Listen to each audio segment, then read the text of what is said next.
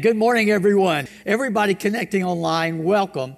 We are celebrating the greatest event in human history, the resurrection of our Lord and Savior, Jesus Christ. And we are joining churches all around the world who for centuries have made this day the rallying call of the church, the rallying call of those who claim Jesus Christ as Lord and Savior of their lives. And we have every reason for this to be the day, this to be the event that we have as our rallying call.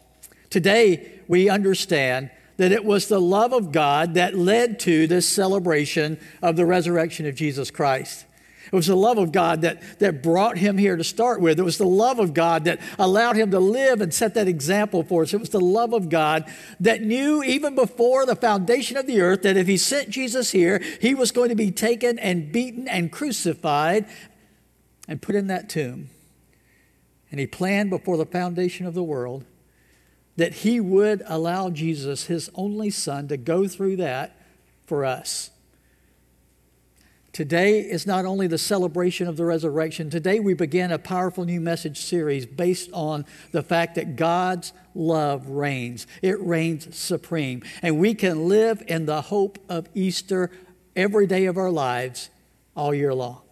We can have that hope in us, empowering us, giving us the hope that we need to face whatever we face, knowing that there is a victory waiting on the other side. Friends, love is powerful. It is the most powerful force in the universe. I mean, how many of us in here can tell of something crazy we did because of love? Right? We've done some crazy things. And I know when I first met my wife, she wasn't interested in me at all. And I was in school at the University of Georgia, go Dogs, and I was playing in a rock band, and I had long hair, and I looked like I didn't really fit with the preacher's daughter. And her mother thought that for sure. But because of love, I just knew I needed to see this girl and be with this girl. And I eventually would marry this girl, and I would burn up the road between my hometown and Athens, Georgia, and go back and forth. And I would skip classes, and I would show up at her door and knock on the door, and her mother would slam the door in my face and say, "You need to leave." And I would keep coming back. Because love is powerful. You do crazy things because of love. It reminds me of the legend of the man who fell madly in love with a princess that he saw, and he just knew she was the one for him, but he wanted to ask her to marry him, but a wicked witch had put a spell on him where he could only say one word every year. But she would allow him, if he didn't use that word that year, to save it up for the next year, and so on. So he thought through, how can I propose? What am I going to say? And he got in his head what he wanted to say. It was 14 words. Started out longer. He kept whittling it down, but he could only get it down to 14 words. So finally, he waited 14 years to ask this princess to marry him. Finally, the time was up, and accumulating all those words, the big day arrived, and he sees her, and his heart is just pounding, and it skips beats, and he gathers his nerve, and he walks up to her, and he gets down on his knee, and he says this, "My darling, I've waited many years to say this. Will you marry me?" And she turned and looked at him right in his eyes and said, "I'm sorry, did you say something?"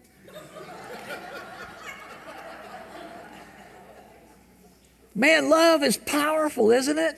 We do crazy things, and here's the thing. It is that power of love that drove God to do amazing things for us. You see, there could be no Easter Resurrection Sunday without the Good Friday crucifixion. There could be no celebration of new life without death occurring first. And it was love. It was love that caused God to formulate that plan for us, knowing that we would fall into sin, knowing that we would rebel, knowing that we would turn our backs on him, even knowing that we would spit in the face of his son and nail him to a tree. Love drove him. His love for us motivated him to the point that he would send Jesus here to die for us. It is the death, burial, and resurrection of Jesus Christ that really separates Jesus out from all the others. as someone who is worthy of our love. It's His love for us that should motivate in us that response of love for Him. And friends, I want to focus on three particular things about that love today and the reign of that love of God in the world. And the first one is this. We all need to understand this. When it comes to our lives, how we're going to live our lives, there can only be one king. There can only be one king. You can't have a divided kingdom and stand. It's only going to be one king in our lives. For 33 years, Jesus walked on the earth in the flesh, and He did some amazing things, didn't He? He healed the sick, and he caused the lame to walk. Right? He gave sight back to the blind. He did all these amazing. He even raised some people from the dead, and people witnessed it, and they started to follow Jesus, and crowds began to build. And here's the problem: at that time, Rome was ruling the area where Jesus walked. And Rome had installed this vassal king, Herod the Great, as the king over these Jews in Israel to try to keep the peace and keep order in Israel. But when he put Herod in that position, Herod was an awful person. He was ruthless, and he was paranoid about his position as king. And he saw Jesus becoming more popular. And he heard people beginning to speak of him as king. And he heard that people were trying to make him establish his kingdom here on earth. He heard the prophecies about one who was coming to be king. And people were saying, this Jesus is fulfilling those prophecies. And Herod knew there could only be one king. And he decided to do something about it. He decided that there was not room for him and Jesus. And so in conjunction with the Roman government and the Roman soldiers, he had Jesus arrested, and he put him on this trial, and it was a mockery of a trial. It was totally dishonest in every way that they did it, but they were able to railroad it through and convict Jesus. The only crime that they could convict him of was that he claimed to be God. He claimed to be God. And for that, they crucified him. You see, when it comes to this concept that there can only be one king, Herod is not the only one who struggles with this. Every one of us struggles with it too. Every one of us struggles with who gets to rule us. Whose authority do we come under? Are we just free agents to just rule ourselves? Is that the choice we're going to make? Or is there someone worthy? Is there someone who has the right to the authority and the power and the rule over our lives? Is there someone else who should be king of our own lives? Jesus was forced to carry a cross and be nailed to it. Let's look at Matthew's account in Matthew 27. We're just going to read part of the account here, beginning with verse 32. As they were going out, they met a man from Cyrene named Simon, and they forced him to carry the cross. They came to a place called Golgotha, which means the place of the skull. They offered Jesus wine to drink mixed with gall, but after tasting it, he refused to drink it. When they had crucified him, they divided up his clothes by casting lots. And sitting down, they kept watch over him there. Above his head, they placed the written charge against him, "This is Jesus, the King of the Jews." 2 rebels were crucified with him, one on his right, one on his left. Those who passed by hurled insults at him, shaking their heads and saying, "You who are going to destroy the temple and build it in 3 days, save yourself. Come down from that cross if you're the Son of God." In the same way, the chief priests and teachers of the law and the elders mocked him. He saved others, they said, but he can't save himself. He's the King of Israel. Let him come down from the cross, and we will believe him. He trusts in God. Let God rescue him now if he wants him, for he said, "I am the Son of God."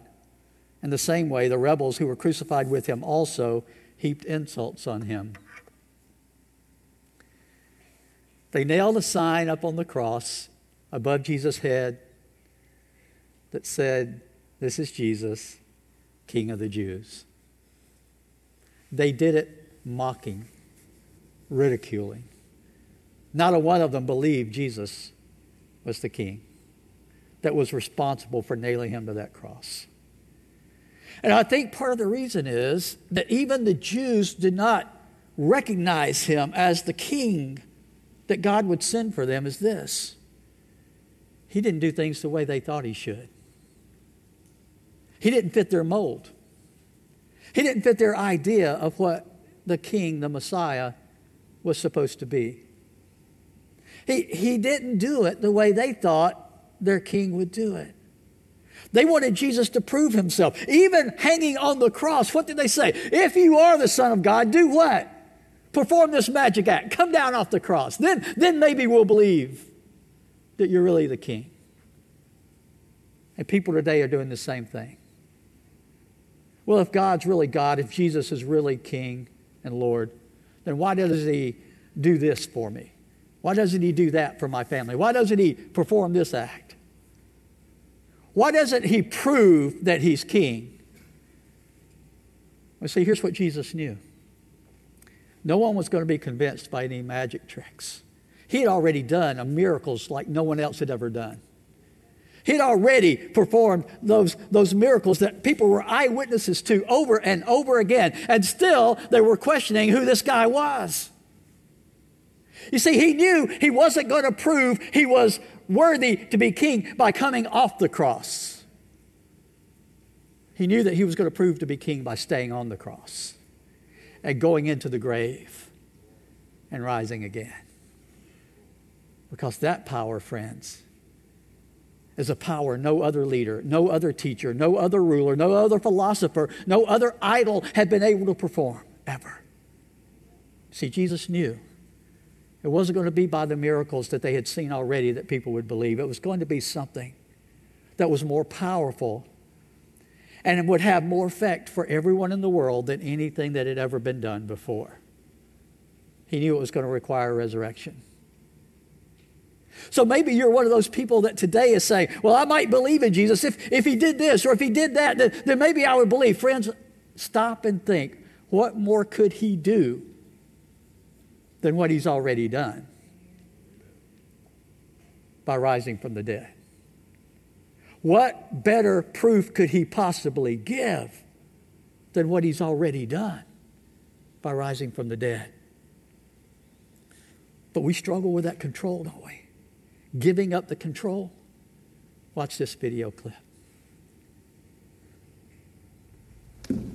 Jesus, I have decided to give you this. Really? Yeah. You know whoever sits here makes all the decisions, right? I know, and I'm always making decisions, but you make the perfect decisions, so you just sit right down and start making them. Wow, I'm honored. I mean, this feels great. Kathleen, guess what? I just got my new credit card. It's time to go shopping. Oh, really? I thought your husband and you were going to pay off debt. Oh, yeah. I mean, money's kind of tight, but I figured he doesn't have to know about it. So do you want to go with me? No.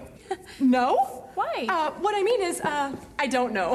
So let me check my schedule, and then I'll get back to you. Okay, yeah, give me a call. Okay. Kat, what's going on? What do you mean? Well, I'm kind of one cheeking it here. Look, I just want to make sure we're on the same page. You wanted me to sit here, right? Well, of course. And whoever sits here makes all the decisions? Right. So what's the problem? There's not a problem. I don't know what I was thinking. Really, please, here, sit down. As long as you're sure. I'm sure. Okay, so let's start over. Okay. All right. Kat, I noticed that you've been losing your temper a lot lately. Right. So- Okay, Jesus, you know what? I know what you're going to say, but, see, You do? you don't know the whole situation, you know? Oh, well, all I'm saying is that your attitude is a decision. Yes, of course, but I have a lot going on right now. Well, I know you're under a lot of pressure. Pressure? Jesus, you don't understand pressure, okay? This isn't working, Kat. What? We can't both sit on the seat. It's either me or it's you. Okay, I know. You know, I didn't think it was going to be this hard, but here, just take it. No, I'm not going to take it. You have to give it to me. Okay, here. Kathleen, make a choice. I can't. You just did.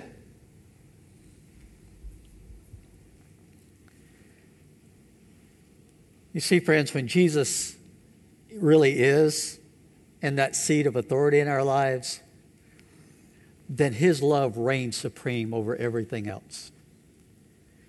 When we know that he has every right to that position, to that place in our lives, then we submit to him as king.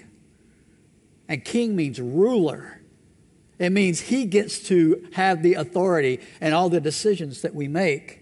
But the amazing thing is we are submitting to a king who has demonstrated beyond any shadow of a doubt how much he loves us and only wants what's best for us. That's why when you understand that about this king, it's much easier to come under him as king, as Lord, as ruler of your life.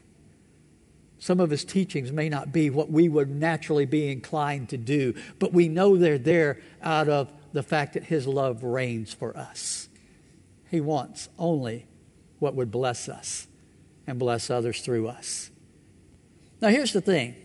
If Jesus is dead, none of this matters. Doesn't matter at all. You don't even need to consider him as king. There's no reason to consider him as king if he's dead. But if Jesus is alive, if he did rise from the dead, then that changes everything, and he is the one true king above all the others. You have to decide. There can only be one king. Well, the second thing I want us to see today about God's love reigning is that this is the love that actually conquered death. This is the love that actually conquered death. I do this a lot here at Lakeshore. I want to do the survey one more time, okay? I just want you to know the results of the survey. The death rate in America is what? 100%. That's right. If there is a love that conquers death, how many of us need to know that love? Every one of us. If there is a love that truly conquers death, we all need that love, that answer, because we will all die. We will all face that. And everybody we love is going to face that. Jesus, on the third day after they hung him on that cross, started appearing to people. People who had nothing to gain and everything to lose by claiming that they saw Jesus alive. He appeared first to his disciples in this upper room where the door was locked, and all of a sudden he's there, right? He appeared in the garden as the women came there. I mean, there are different accounts of all these different appearances. He appeared to over 500 people at one time, it says. And he had breakfast with his disciples on the beach as they brought in the fish, right? Grilled them out there on the beach and ate with them. He allowed Thomas to reach in and touch his hands and his side. Jesus conquered death. And friends, the evidence for it is overwhelming. I still hear critics using these lame arguments that hold no water whatsoever when the evidence points to only one thing. Jesus really did rise from the dead.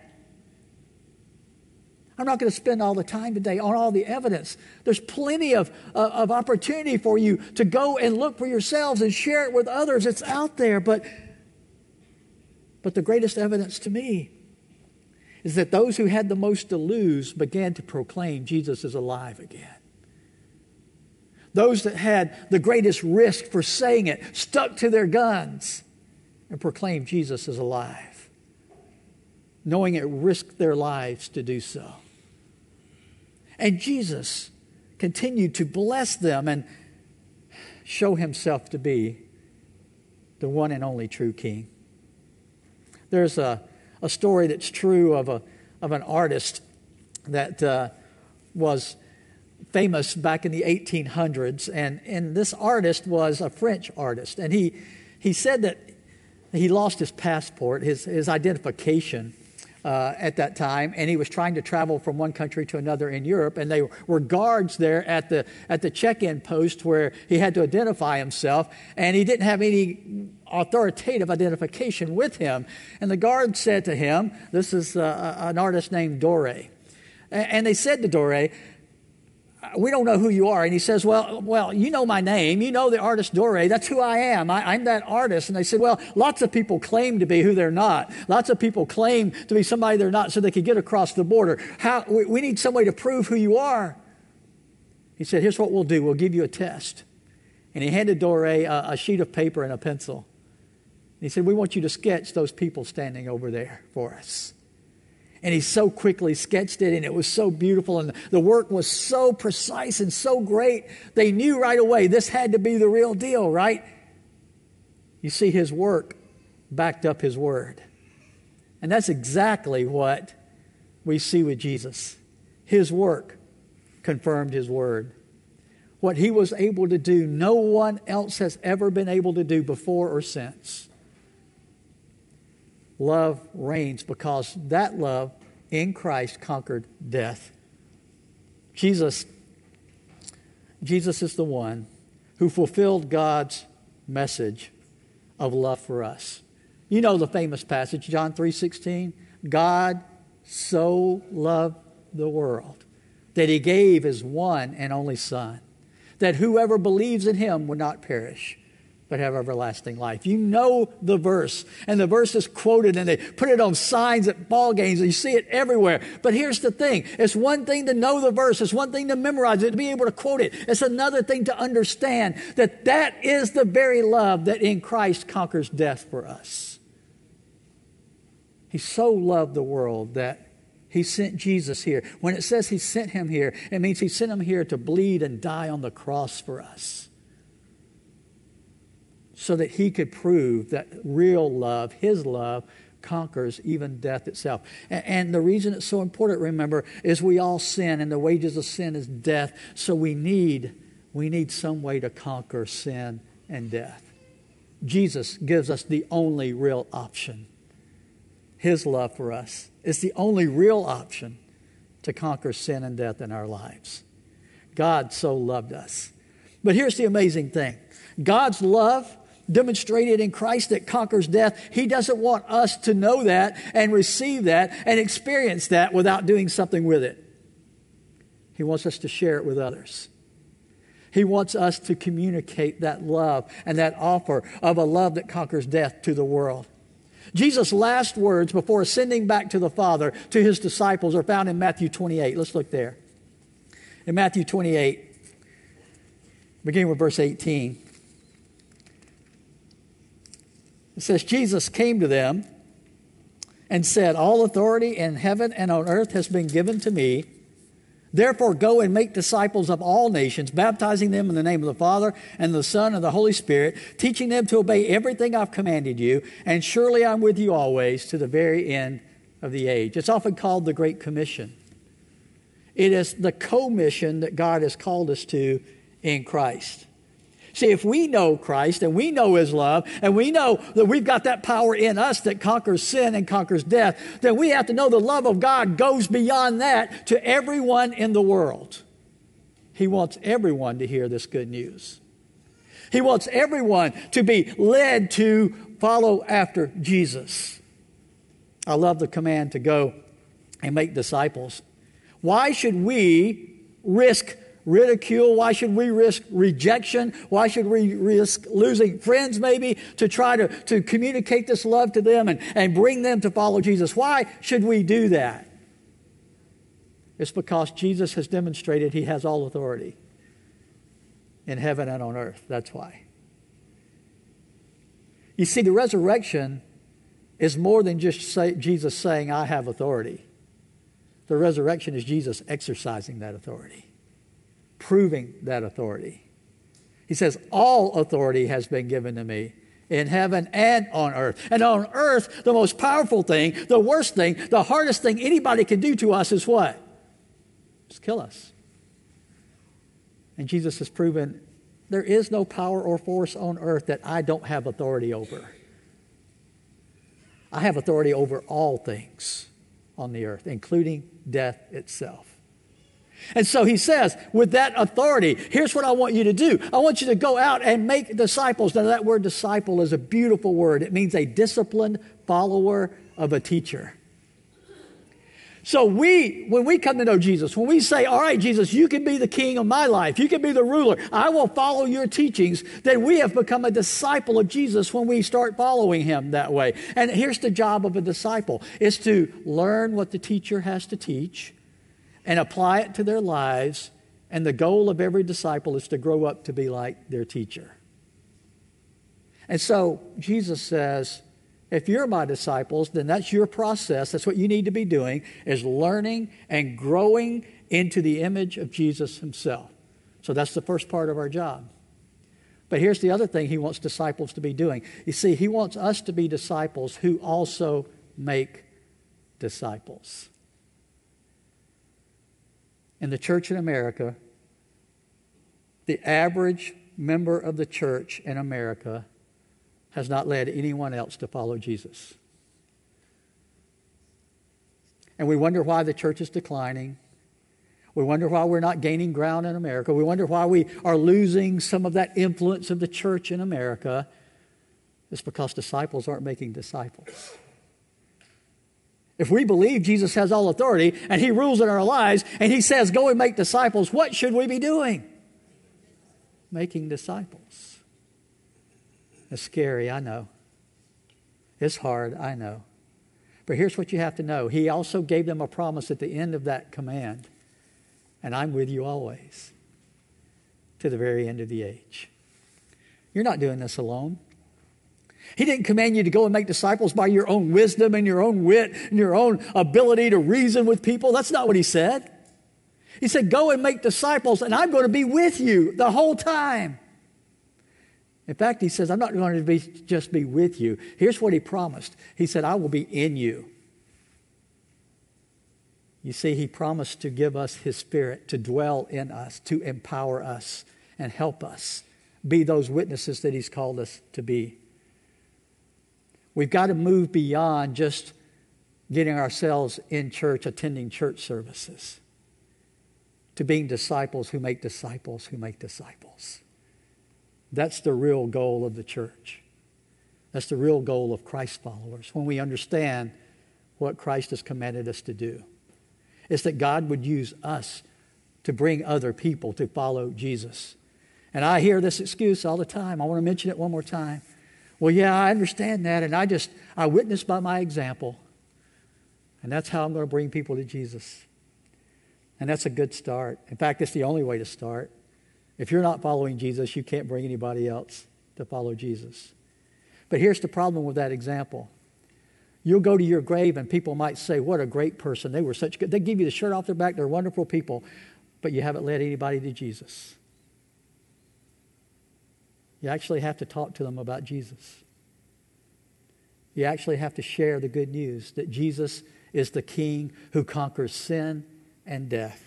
If you never get there with them, they never know to take that step to become a disciple of Jesus. It can't be just, I lived a good life and set a good example. There's got to be, I told people about Jesus and help them learn to follow Jesus too. You see, the goal of the disciple is to become like the teacher. If you're not teaching, you haven't become like the teacher. If you're not telling, if you're not sharing, you have not yet become like the teacher. Disciples need to become like the teacher. And Jesus was known primarily as rabbi, teacher. So let's teach Jesus. Let's teach his word. Let's teach his way. Which leads to the last thing, and that's this. We need to let love reign in us. Let love reign in you. Today, if you consider yourself a Christian, you should be part then of making disciples. You should be part of bringing other people to follow him. But it's a lifelong process. You see, just because we're sharing and teaching, it doesn't mean we stop learning. It doesn't mean we stop growing. As disciples ourselves, that's a lifelong process. To be a disciple is to be in this lifelong process of becoming more like Jesus. And that's part of what it means to let his love reign in us, is we continue to learn, we continue to grow, we continue to be born more into the image of our teacher. Jesus, as I said, promised that he would be with us always in this. I love the fulfillment of that promise, because I'm convinced today, listening to this message, there are two categories really of people. One is people who never decided to make Jesus that king for their lives. There are people listening today who, for whatever reason, maybe Jesus wasn't what they wanted him to be, maybe he's not doing what they want him to do, but for whatever reason, they are not taking that step of making Jesus the Lord of their lives. I want to invite you to consider what Jesus has already done and reconsider whether or not there's any other option for you that has done what Jesus has done. I'm not saying there aren't other good teachers. There are. I'm not saying there are not other good teachings out there. There's some good teaching out there other than Christianity. There is. I don't think it quite matches up to Christianity in a lot of ways, but there's some good teaching out there. Some good philosophy out there. But there's only one teacher whose love conquered sin and death. So you have to make the choice. Who's going to be the king? Who's going to be the teacher that you listen to and follow and allow to have authority and influence in your life? But I want to invite you to offer Jesus your heart. Offer him your love. Accept his love for you by responding with your love for him. Now, people sometimes will say, well, I want to do that, but I'm not sure what steps to take. I'm not sure how to do it. Well, it begins with making that choice that you believe that Jesus is worthy to be your king.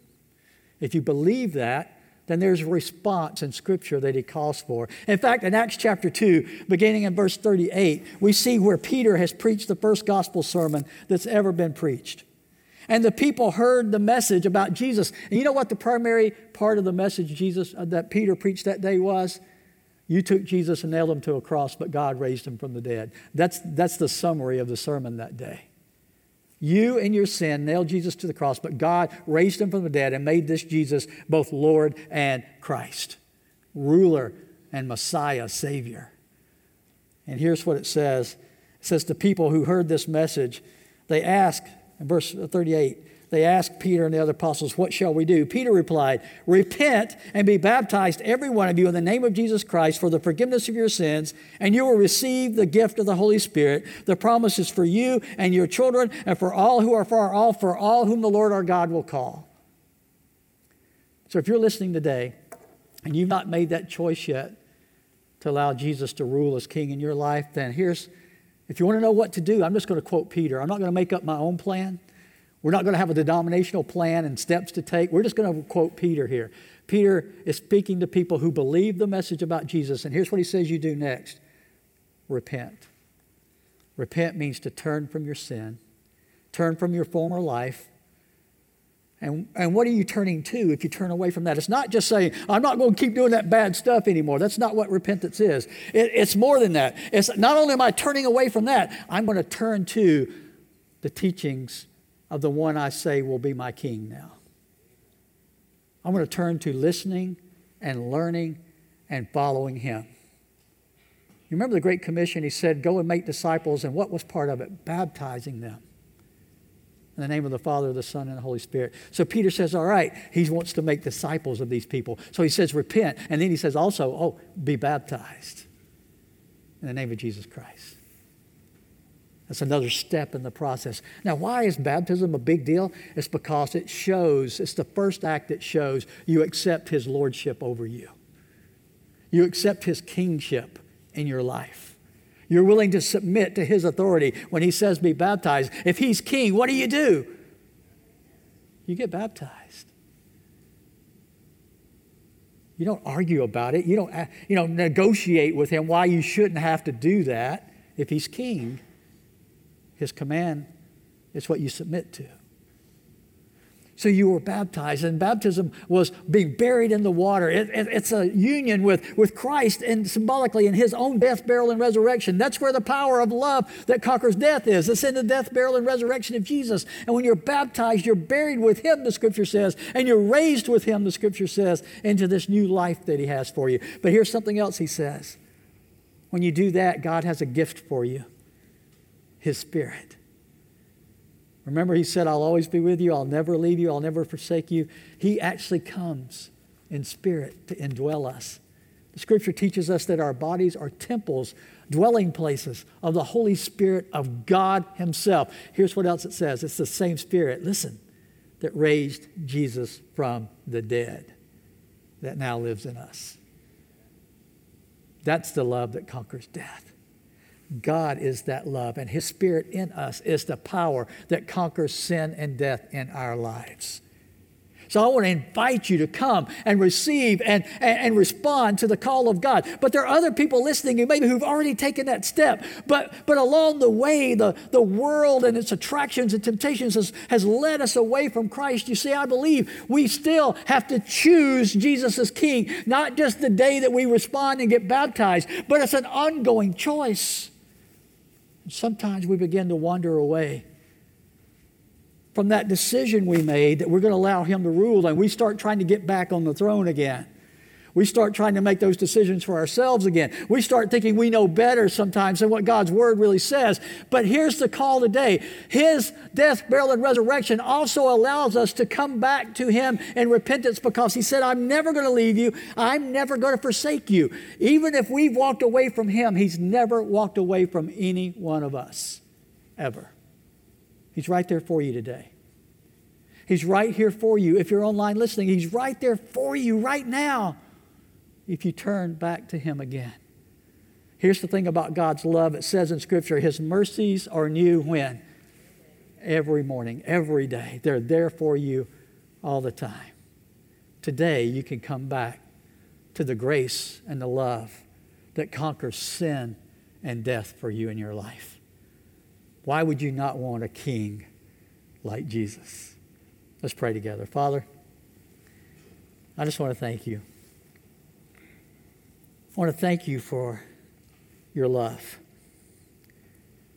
A love that is so powerful, it moved you. When you saw us lost in sin, dead in our sins, you saw us suffering in our sin, you would not stand for that.